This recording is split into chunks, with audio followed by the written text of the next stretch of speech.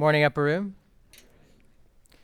As Lori mentioned, over the last few weeks, we have been exploring the reality of work in our lives, and I've called it an inescapable reality in the sense that it's something that we do for more time than we do anything else. Over 100,000 hours in your life you will spend working.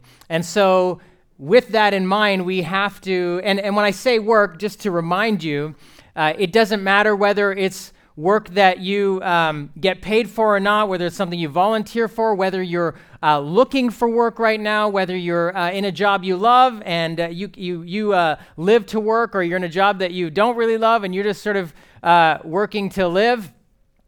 It doesn't matter that every one of us is engaged in something and has been given tasks and talents and abilities and finds ourselves with things that we need to do.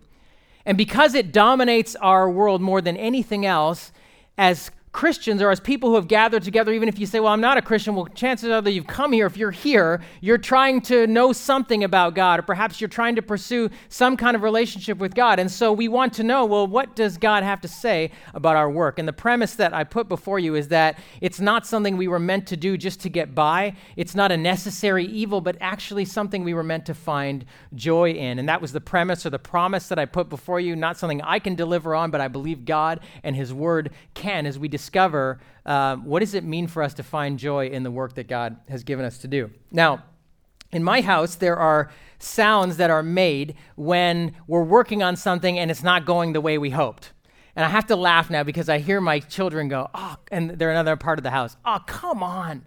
And that's exactly what I say. When I'm doing something, I'm working some project around the house, like, oh, come on. And then I was with my dad last week, we were watching football, and he's like, oh, come on. So this is like 3 generations where that's what we say in our house when we're trying to do something and it's not working out. Now, I don't know if you take for a moment and think about what sound do you make when you're trying to do something, you're working, and it doesn't work out? Now, I don't want swearing, but like just sounds. Okay, can you call to mind, what is it that you, for some of you, there's just this grunt, some of you are like, this kind of low thing, others of you just glare, others of you say something like, you're kidding me, or whatever. So whatever that is, let's just say it together out loud, okay? I'm going to say come on, you got to be kidding, because that's what I say. Whatever it is, just say it out loud. Let's have our collective groan out right now. You're doing something, and it doesn't work. On the count of 3, 1, 2, 3, come on. Yeah, see, we all have something. It comes from deep inside you. We're all well practiced at it, too.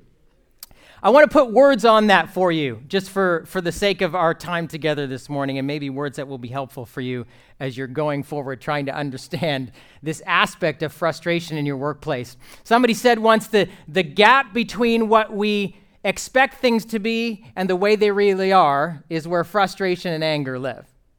That every bit of frustration and anger we have in our lives is because of the gap of where we expect things to be and what they really are. I want to use different terms to describe that there are beautiful things in your life that you are pursuing, that you have an image of beauty. You may not use that word, but it's like in terms of what you're pursuing in your work and what you hope work to be. Beauty, perfection, what you want it to be, what you thought it was going to be, what it was cracked up to be for you. And the way it really is oftentimes broken. So we are pursuing something that's beautiful, and we find brokenness. And the gap between those two things is where the, oh, come on, comes out. And we find that in big and small ways. That every one of us experiences this desire, this motivation to achieve something or realize something or fulfill something or pursuing something. We have some image of what beautiful looks like, and it's different for each and every one of us. Maybe because of an expectation you had of a job, or what you thought you'd be doing in life, or what you hope to be doing, or the thing that gives you a deep amount of fulfillment, the thing that fits with your gifts and talents, the thing that you'd say, I've been made to do this. And then in that pursuit, invariably we find brokenness. In a couple of ways, either because we can't get to what we want to get to. We can't achieve that beauty. We can't see it, or we can't glimpse it, or we can't get a hold of it. And so we run into brokenness, and that frustration comes out. We think, why can't I get where I'm trying to get? Why can't I realize this thing that seems to be in front of me? Some of you may be able to articulate that very specifically. Others of you may just have this sense of where you're trying to be, and you can't get there, and the gap is this frustration where you are pursuing beauty, and what you find is brokenness. In other cases, in other situations in our life, It's a brokenness that comes when we achieve what we had wanted to achieve, but it delivers less than what we had hoped it would. We've gotten to wherever it was that we were trying to get to. We have found ourselves perhaps in a sweet, sweet job. And yet there's something that's fading about it or frustrating, or still we long for more. And there's a brokenness attached to even when we achieve something beautiful, even when it is attained, it is less than what we hoped it would be. There's that frustration, that gap. Now, how do we deal with that as people? And this is just a universal reality, right? Like whether you're feeling in the middle of that right now, or you've been that place, or you know people going through that. What I've just described is not unique to any of us who are call ourselves Christians. It's just a universal human experience as it relates to the work that we are trying to engage and pursue. And it leaves us in one of two places. Either we are people of sort of naive optimism that think, well, around the next corner or the next job or the next turn or the next promotion, if I can only get this, it's still going to be there. I'm going to get there. And yet, if that happens, in maybe you've experienced these sort of small crashes as we plummet to earth, as reality, as we hit the pavement over and over again, as we keep hoping what it's going to be, and we get there and it's not, or we can't, and so we're continually frustrated. Or perhaps maybe you're like this, or maybe you got people in your work that are like this, are just saying, it's cynicism. It doesn't exist.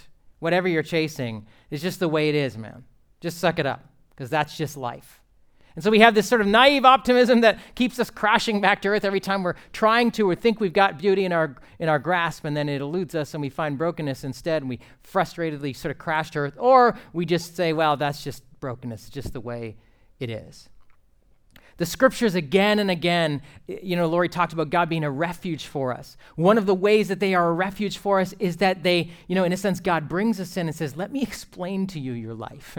Let me explain to you why you are experiencing what you're experiencing. Let me explain to you a different way of living than just sort of naive optimism that has these periodic crashes to earth, or cynicism that just says, just give up. That's just the way it is. The scriptures actually tell us, and we've been talking about this for the last couple of weeks, the first 3 chapters of the scriptures, they're like, as I said this to you before, like the first 3 acts of a play that in a sense set up all of the rest of the story. And in the first 2 chapters of the book of Genesis, which is the first book in the Bible, we find what? Beauty, right? God, out of the overflow of his beauty, creates this beautiful world, puts Adam and Eve in it. And God finds everything that he makes beautiful, but he makes human beings specially in his image. They look at each other and think they're beautiful. And he puts them in this creation and says, go work, go create, go fill this place, go do work. And it was going to be beautiful and enjoyable too. And so we find the first 2 pages of scripture tell us why we have this longing for beautiful things. It's because that's the way the world was made. That's what we were made within our hearts. Not just things that we can behold with our eyes, but this deep sense of being immersed in something amazing. And not just relationships, not just kicking back in the Garden of Eden, but working. So that work was meant to be something beautiful. So whatever it is that is in your heart is pursuing, it comes from a very deep place, the very part of who you are, created to find beauty in the work of your hands and what you send your mind and your heart and your talents to do. And in chapter 3, we find brokenness. It didn't wipe out the beauty. It just meant that everything that was being pursued now for to find beauty would encounter brokenness. That within everything beautiful, we would find brokenness. And we see this in nature. There are beautiful things about nature, and yet nature whips up these terrible storms and natural disasters. There's brokenness within all that is beautiful. Within each of us, there is the potential for such beauty and perfection, and yet, if we're honest with ourselves, right, every one of us has this experience of brokenness that we find. And the scriptures tell us it's because of sin. And what I said to you was, instead of sin being this sort of dowdy, frustrating word, it is a heavy thing, but it's a heavy thing because it explains what is wrong with the world. It's actually, in that sense, a hopeful word, because it begins to point us to the fact that there is something other than just sort of naive optimism or cynicism, that sin has infected everything. And that's why we have this, Genesis 1 and 2 tell us why we have this constant longing for beauty, and Genesis 3 tells us why we're constantly encountering brokenness within it. And I got to read for you the passage again that specifically talked about how we would experience this brokenness in the area of our work. It's Genesis 3, 17 to 19. And then I'm going to read a passage there for you in Romans as well, where the Apostle Paul gives us a little bit more flesh on the idea. This is what happens. Sin comes into the world and everything begins to fragment. And God says specifically to Adam with regard to your work, to Adam he said, because you listened to your wife and ate from the tree about which I commanded you, you must not eat of it. So he didn't listen to God ultimately. Cursed is the ground because of you. And he was a gardener. So this is a cursed on work. Through painful toil, you will eat of it all the days of your life. It will produce thorns and thistles for you. You will eat the plants of the field. By the sweat of your brow you will eat your food until you return to the ground, since from it you were taken. For dust you are, and to dust you will return. And the Apostle Paul describes it this way: for the creation was subject to frustration. And he says, we know that the whole creation has been groaning. And so there's description of creation itself, but let's consider work and ourselves as a part of that, that we are subject to frustration. Adam, you're a gardener. You're going to continue to garden, but instead of gardening being this thing that plants and fruit and whatever you need to live grows naturally out of it, you will be competing with thorns and thistles. And thorns and thistles are things that grow up with the other things that you need to grow. They're the things you don't want to grow. You know, like you've experienced this all in your garden or whatever. Stuff, you're not, like the things I'm trying to make grow aren't growing. I don't do a lot of gardening, but I'm just saying, like the few times that I had. The things I'm not trying to make grow, those things just seem to be growing everywhere. And that's what's happening is that, and when weeds and thorns and thistles grow up, they're competing for the nutrients in the soil. They're competing for sun. They get all entangled with the beautiful things. So it's not that beauty was eliminated from work, but God said, Adam, every time you're going to try to do this, you're going to have to compete with other things that are getting entangled within your work.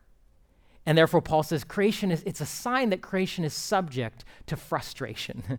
And that's why for many of us, or many people you know, even if you love your job, there are experiences of frustration as you're trying to work this place and get it to grow. Whether you're trying to get kids to grow, or whether you're trying to teach kids to grow, or whether you're working in an office where you're either producing products, or you're offering a service, or you're an entrepreneur, or you're trying to help other people achieve their goals. There is frustration within it. We're pursuing beauty in that. We have the vision of what we want, or we hope, or we see it, or we taste it, and yet continually we're running up against the thorns and thistles that are coming out of the ground. And the Apostle Paul says this is because all of creation is in a sense groaning like that, as we experience brokenness in our pursuit of what's beautiful.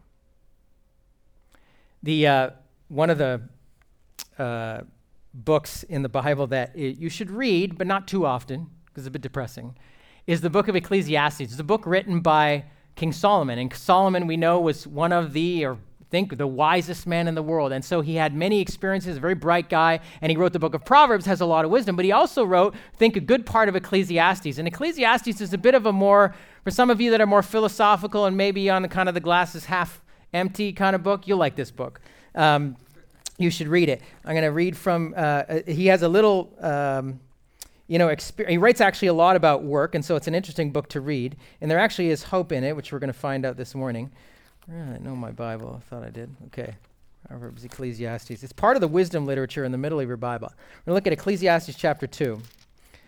I know you're already reading. Is it up on the screen? Okay. Ecclesiastes 2, 17 to 23. Now, listen. So before I read this. So he has set himself out to apply his mind and knowledge. So this is one of the most talented and one of the most successful people. And so he experienced tons of success in his work. It said under Solomon, the whole kingdom grew. The kingdom of Israel was at its zenith. And he had wealth and success and everything. And he said, after doing all that and also looking at people who don't try hard, who don't use their abilities, he called them the fool or the sluggard, people who are lazy and don't work hard. This is my conclusion. After working hard myself, achieving a ton of success, and then seeing other people who are not working hard and not achieving success, here's my take on it. Ecclesiastes 2. So I hated life, because the work that is done under the sun was grievous to me. All of it is meaningless, a chasing after the wind. I hated all the things I had toiled for under the sun, because I must leave them to the one who comes after me. And who knows whether he will be a wise man or a fool? Like, what if a moron comes in after and takes over what I'm doing? Yet he's going to have control over all the work into which I have poured my effort and skill under the sun. This too is meaningless. So my heart began to despair over all my toilsome labor under the sun. For a man may do his work with wisdom and knowledge and skill, and then he must leave all he owns to someone who has not worked for it. This too is meaningless and a great misfortune. What does a man get for all the toil and anxious striving with which he labors under the sun? All his days his work is pain and grief. Even at night his mind does not rest. This too is meaningless. So he's bumming us out here with this reality of saying, even if I do everything right, someone else is going to come along and take over and screw it up. Or perhaps I'm working and trying to do all these great things and someone is right beside me who's a fool, messing this up for me. He's saying, this is broken. I'm experiencing brokenness in my work. And he said, you know what? So whether you work hard or don't work hard, what is even the point?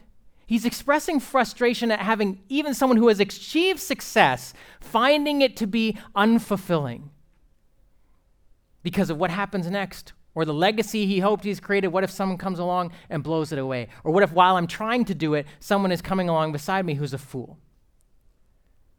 And so maybe you've experienced that at success, or maybe you're the fool who's having a hard time looking after what God has given to you. There is frustration in it, and he says, what's the point anyway? Now listen, when we come to terms with this, okay, the beauty that we want to pursue and the brokenness that we find, we are susceptible in that gap to grumbling. Grumbling is a temptation constantly for those, every one of us, who are pursuing beautiful things but find them to be broken and are experiencing frustration. Grumbling is the temptation in the gap between the beautiful and the broken, between what we want it to be and what it is. Whether we cannot achieve it or we have achieved it and it has begun to fade, the temptation for every one of us is to grumble about anything. We can grumble about our bosses, about why they aren't doing what they're doing, and haven't they read this great leadership book, and we go to all these courses and they don't seem to do anything about it. We grumble about our companies, about the philosophy, about where they spend their money or why they choose to do this or why don't they pay more attention, how come they can't see what we can see. We grumble about our coworkers, why they're not doing meaningful work or we're having to pick up after them. Perhaps we grumble about ourselves, where we're frustrated with it. Why did I do all this in school and now I'm not doing this, or I should have gone to school, or why did I waste all that money? How come I'm not where I'm supposed to be? Why can't I, get this thing right?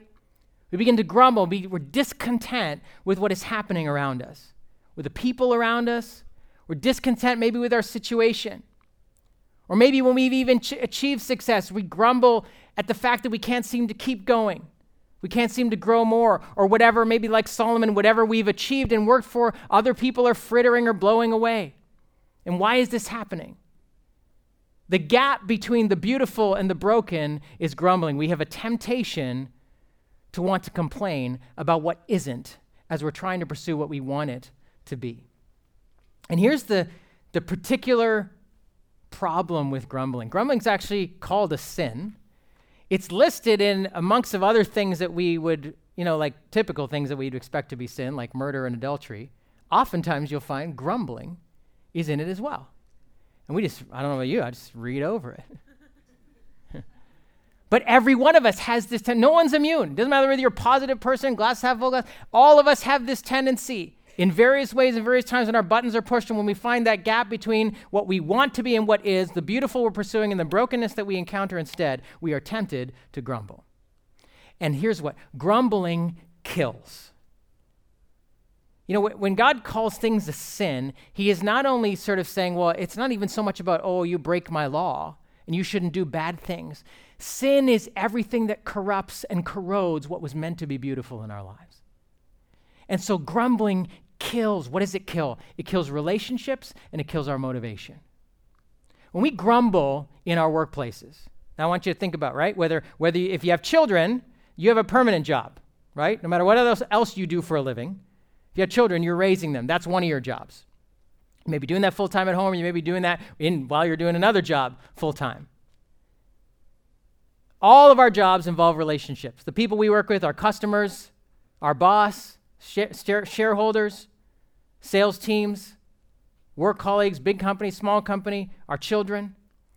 And when we grumble, it kills our relationships. Because when you are grumbling against your boss, are you more inclined to want to serve him or her or not? When you are grumbling against someone, you begin to get angry with them, right? Grumbling leads to anger towards the people that we're frustrated with. And we're frustrated with a situation. Often we're looking for some head to roll because we cannot accept the way things are. And so sometimes our employers or our companies, those nameless, faceless companies that we work for are easy pickings for us to say, to grumble. But when we grumble, it kills those relationships because we're angry with the people. If you're upset with your children, you're not appreciating for them for what they are. You want other children. You wish they would act differently. You get angry towards them. When you're angry towards them, it's hurting that relationship. When you're grumbling about your coworkers or the people you work with, what's happening in that relationship? Is that getting more whole and healthy and your teamwork with them is working better? No, it's killing that relationship.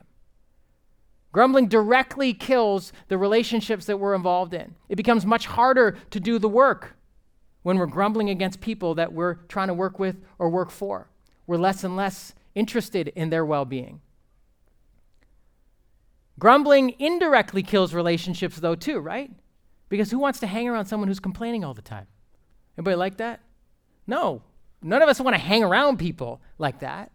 Grumbling indirectly kills relationships. You know why? Because if you're grumbling all the time about your relationship or whatever's going on, even if you're complaining about your boss to your friend, how much are you thinking about your friend's situation? You're not. You're thinking about your situation. And if they complain about their work, it's just an opportunity for you to say, oh yeah, me too. My life's worse. The more we grumble, it actually kills us from being able to have healthy relationships with other people because we're not actually thinking about other people, what their situation, what all we're obsessed about is what's going on with us. So grumbling not only kills and hurts the relationships of the people that we're grumbling towards, it actually begins to infect every relationship we have because we become a person whose attitude is always focused on what isn't happening to what? Me. So when I go into a relationship, can I really serve another person? Am I really thinking about what they're going through? Am I thinking about their mentality as they walked in? Am I thinking about sometimes even, when you're dealing with someone in a service situation, you think, why are they so grumpy on the phone or across the desk or whatever? You're not thinking this person's going through something that's made their day really difficult and they're just barely getting by. What are you thinking about? Oh, I'm in such a hurry and why does this cost so much anyways? And you're mad, you're grumbling. It kills relationships directly and indirectly. That's why it's a sin. It corrodes what was meant to be beautiful. But it also kills our motivation. Right? I said this already. If you're grumbling towards your employer, how motivated are you to serve that employer? How motivated are you to go the extra mile in your job when you're angry at your employer or your boss or your team, right? Oftentimes we say this, well, that's it, fine. I'm just doing the bare minimum. You're not going to go the extra mile. You're not going to be motivated to keep going.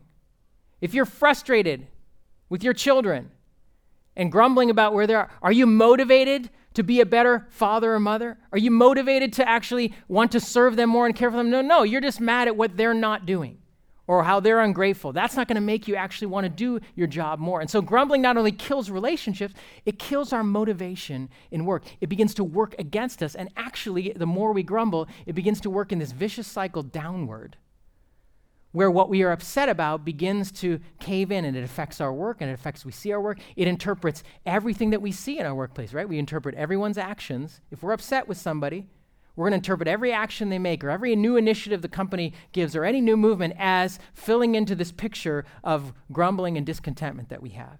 And it begins to just work in this cycle downward, destroying our relationships, destroying our motivation. Now you might say, okay, all right. I get it. Guilty. I shouldn't do that. I know I should be more grateful. But that's an oversimplified view of it, right? To say, I know, we should try to think of the positive things, try to be more grateful. When we grumble as Christians, it betrays the fact that there are two things that we say we believe that we don't really believe when we grumble. First of all is this.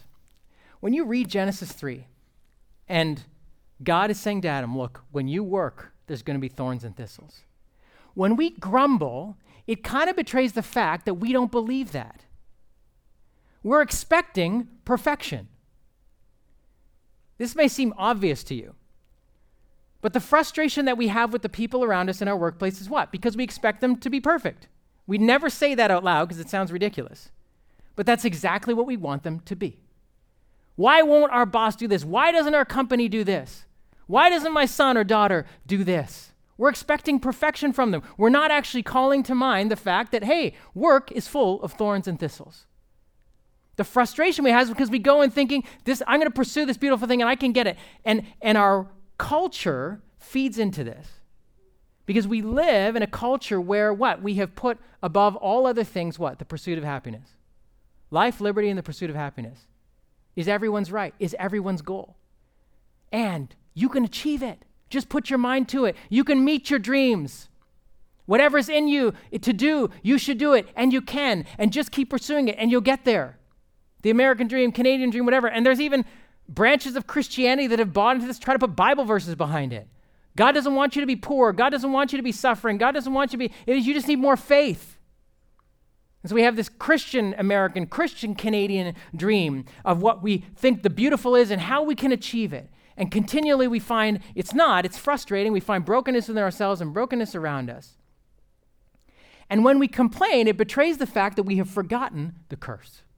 We have forgotten that our work is under the curse. And as we till that ground, expecting beautiful things to come up and seeing glimpses of them and getting a taste of them and wanting more, we forget thorns and thistles are coming with them. And so we get upset with the people around us because we forget, oh, my boss isn't perfect. My company is broken. So are my colleagues. So am I. So are the people I lead. So are the customers I serve. So are my children that I'm trying to raise. They are broken too. They are all dealing with thorns and thistles in their lives. And even when you do everything right, you ever had that experience where you did everything you needed to do in your workplace and it still blew up? You're like, come on, how could this happen? Because thorns and thistles. Now listen, this is what I have found in my life. This is actually not a demotivating thing at all. It actually brings me what I desperately need. The antidote for grumbling, contentment. When I realize that life is full of thorns and thistles, I start to realize, you know what? I'm amazed that I've been able to experience any beauty in this life. What I have is a beautiful thing. The talents God has given me, the opportunities he's given me, the little bit of fruit that I've been able to see here or there, the fact that I have a job, or if even I'm still looking for one, I work in a country where there's services that can help me find one, or I can find connections. The kind of poverty we face in this country is different than other parts of the world. That there are opportunities, that we have a relatively stable workforce, that we have, generally speaking, companies that are not allowed to abuse their employees, and we use terms like sweatshop to refer to our work, but that's false because there are such things as sweatshops, and we don't work in any of them. And as I begin to realize that I live in a broken world, it makes me content with what I have. I start to go, oh yeah. I start to realize God hasn't actually sent me into this place to fix this. And my goal is not to get rid of thorns and thistles. I can't do that. But I'm working amongst them. And every day as my feet hit the floor, or every time I cross the threshold into my office or my workspace or my classroom or my kitchen or whatever it is, I remember I'm going in among the thorns. I'm going in among thistles. I should expect this. It makes me more at peace. It makes me realize that's okay. This is going to happen. And I'm more content with whatever beauty I have been able to experience. And it makes me more at peace. And it cures a grumbling spirit. A grumbling spirit is constantly focusing on what isn't. As I realize that all of this is infected with sin, it makes me content with what I already have. And saying, God, whatever else comes out of this, I'm blessed. But the other side of it is, because we may think, oh, well, that's just going to lead us to complacency. Are you just saying just be happy and don't pursue other things? The other thing that we have, that when we grumble is betrayed by, our Christian beliefs, we realize I don't actually believe this, is that even though the beautiful is broken, it is being made new. Yes, I am content and peaceful with what is, but I know that what is not what will be. Hasn't happened yet. But this longing for beauty that I have is not some vain, naive positivity. It is actually tied to a real experience of beauty that God is preparing for us. And here's what Paul says in the rest of that passage in Romans. I deliberately left out some of the verses for you so we could read it together here. Romans 8, verse 20. Look at this. For the creation was subject to frustration, not by its own choice, but by the will of the one who subjected it, in hope, listen, that the creation itself will be liberated from its bondage to decay and brought into the glorious freedom of the children of God. Just stop for a second there. The frustration we feel is a temporary reality as God has determined to liberate this world. That the children of God, you and I, will get to experience things as they were meant to be. That deepest longing we have to find fulfillment and fruit and beauty in our work is not a vain hope. It is something we wait for that God has determined to do. And as Christians, we call this to mind as if I'm grumbling, I have forgotten the fact that this creation is subject to frustration, but God is going to liberate it for me and my good and for his glory. And then he says this, we know that the whole of creation has been groaning as in the pains of childbirth. It's a groaning, yes, but it's because something new is coming. Not only so, but we ourselves who have the first fruits of the Spirit, we have the Holy Spirit, we groan inwardly as we wait eagerly for the adoption as sons, the redemption of our bodies. The groaning is not meant to lead to grumbling. The groaning is a reminder that I'm longing for that better day. Yes, I am content with what is, but I know that what is not what will be. It's beautiful that I'm pursuing, but it's broken, yes, but it's being made new. And so on the one hand, I'm content with just what I have in my life, what God has given me. I'm content with the children he has given me. I'm content with the job he has given me. I'm content with the money that's in my bank account. I'm content with the experiences that he has given me. I'm content with the talents he has given me. I'm not constantly longing for more and grasping for more and striving for more and being frustrated and grumbling because of it. I'm content with what I have and who I am. But I know that the longing in me for more is because I'm eagerly waiting for God to finish what he started. And for me and all of creation to be liberated from this curse of thorns and thistles and to one day experience work that will be greater than I could have hoped or dreamed or imagined.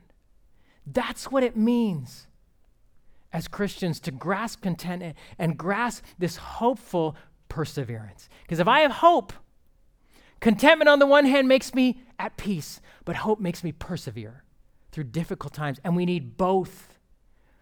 The difference between two people in their workplace sitting side by side, standing side by side, working side by side, doing the same job, and one is a Christian and one is not that the Christian will not swear and will be more morally upstanding or all of this kind of stuff and just be a better person. The difference is that the Christian will have more peace in their lives and contentment with what is, and yet they have an ability to persevere through whatever comes because they know that what is not what will be.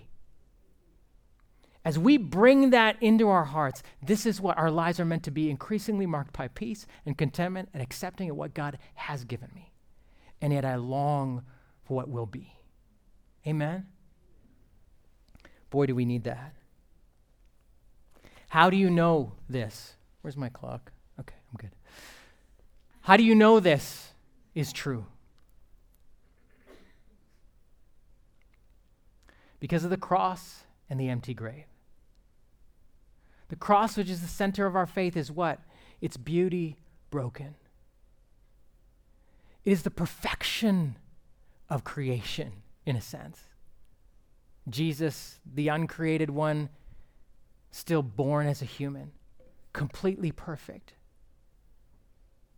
completely at peace with who God had made him to be, content, even without a place to lay his head, as a blue-collar man slugging it out as a carpenter.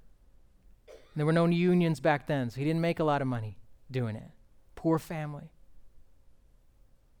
And yet persevering through all that obedience meant for him. And that beauty was broken on the cross to cover all of our imperfections, all of the sin of humanity, the stuff that makes you crazy about other people, the stuff that drives you crazy about yourself. All of that brokenness was covered up by beauty broken on the cross. And what we realize, friends, when we have this grace given to us, this is what we are really content about.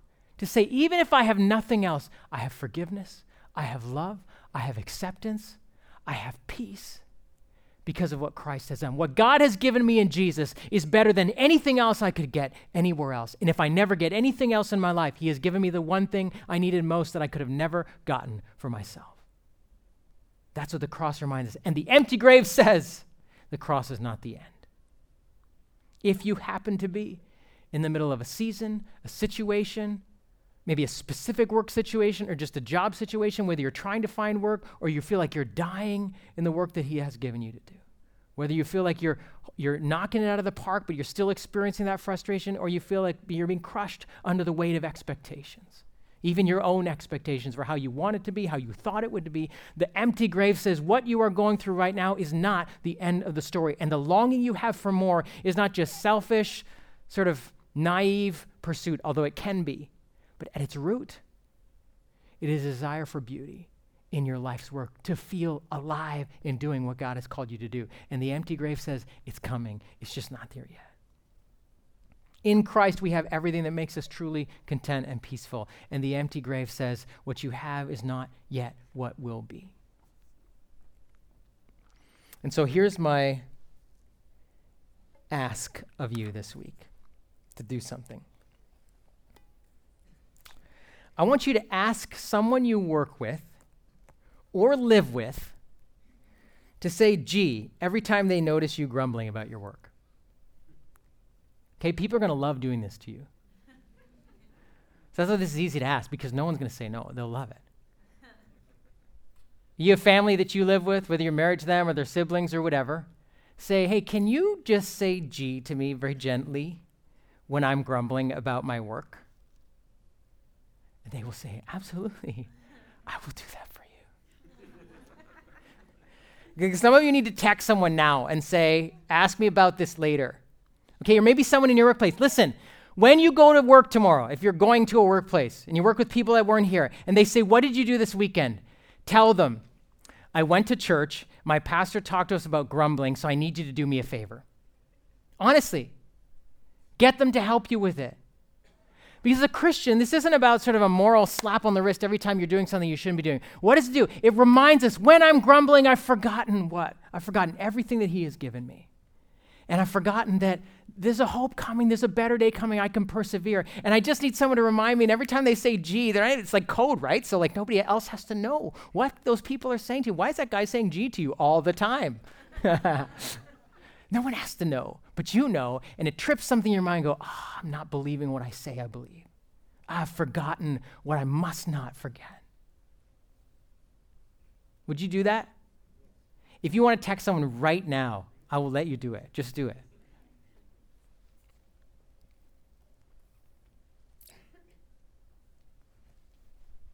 I think, when we talk about how do we engage our culture? We live in a culture of capitalism, and capitalism is driven by this one thing. More is better. It is the underlying, and you want to go back to macroeconomic theory, stuff I've learned that I'm trying to forget. It is. Adam Smith, economics, the invisible hand that moves the economy is this, that if everyone pursues their own gain to their greatest extent, the whole economy will benefit and grow. And to a large degree, that's exactly what's happened in the Western world. Our entire economy, everything in your life, basically, and you can't even see it because we're such products of capitalism. Tell me if this is not true in your own life. More is better. It drives everything. And the antidote, and it also is the source of grumbling. Why? Because I don't have more. How come I can't get more? When am I going to get more? Why do I keep trying to get more and I can't get more? As we realize what we have is best, already what has been given to us, it begins to change who we are. And I believe the revolution in our homes and in our workplaces comes. Not as we get on our soapbox and talk about how God hates greed and hates all this stuff. It's as we as people begin to internalize contentment and perseverance. We will transform our workplaces. And people begin to say, why do you seem so peaceful and yet so driven to make this place better? And then you can tell them and ask them to say "gee" every time they catch you grumbling. We're going to go into communion now and have an opportunity to receive the brokenness of Christ for ourselves. I'm going to ask Kurt and Lori to come up first, and they're going to sing a song. And the song is just meant to express that longing that we want for God to make more of who we are, to let us move and grow out of this brokenness. And so use this song as you prepare for communion, and then Tony and the elders are going to serve that to us.